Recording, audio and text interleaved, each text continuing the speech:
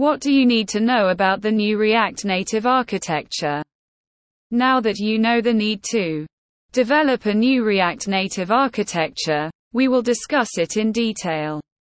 We will cover almost everything about the React Native architecture. Number 1. JavaScript Interface, JSI. JavaScript Interface is the basic foundation of the new React Native architecture. It is a C API to interact with any JS engine. JSI is synchronous to invoke native functions quicker, unlike asynchronous bridge. The JSI allows JavaScript to hold references to C host objects. It can then invoke various methods directly on them. This setup eliminates the asynchronous communication between JavaScript and native due to the bridge's incompetency. Number 2. Fabric. Earlier, the framework had a legacy render system. It is replaced by a concurrent rendering system called Fabric. The main aim of developing Fabric is to unify more render logic in C. It will encourage interoperability between the two platforms. The framework will now lazily initialize various host components like view, text, etc. It will make the whole app development process simpler and quicker. With Fabric, developers can easily take advantage of the new features of React 18. Number 3. Turbo modules in the new React Native architecture. Developers can write native modules differently by leveraging the power of the JavaScript interface. It allows synchronization and smooth data transfer between native and JavaScript.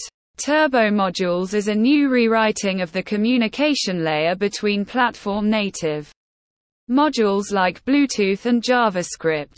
Not just that, it also allows developers to write native code using C for Android and iOS. It also introduces the lazy loading of various modules to reduce the app startup time. Number 4.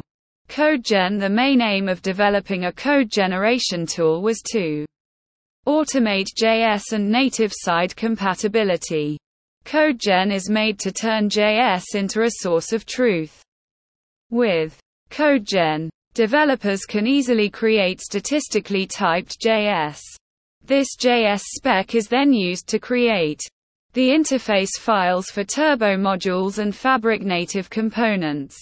A JS spec is a TypeScript written type collection that perfectly lists each API that the native module offers. CodeGen is so powerful that it ideally guarantees type safety and compile time type safety. Developers can have simpler code and quicker execution.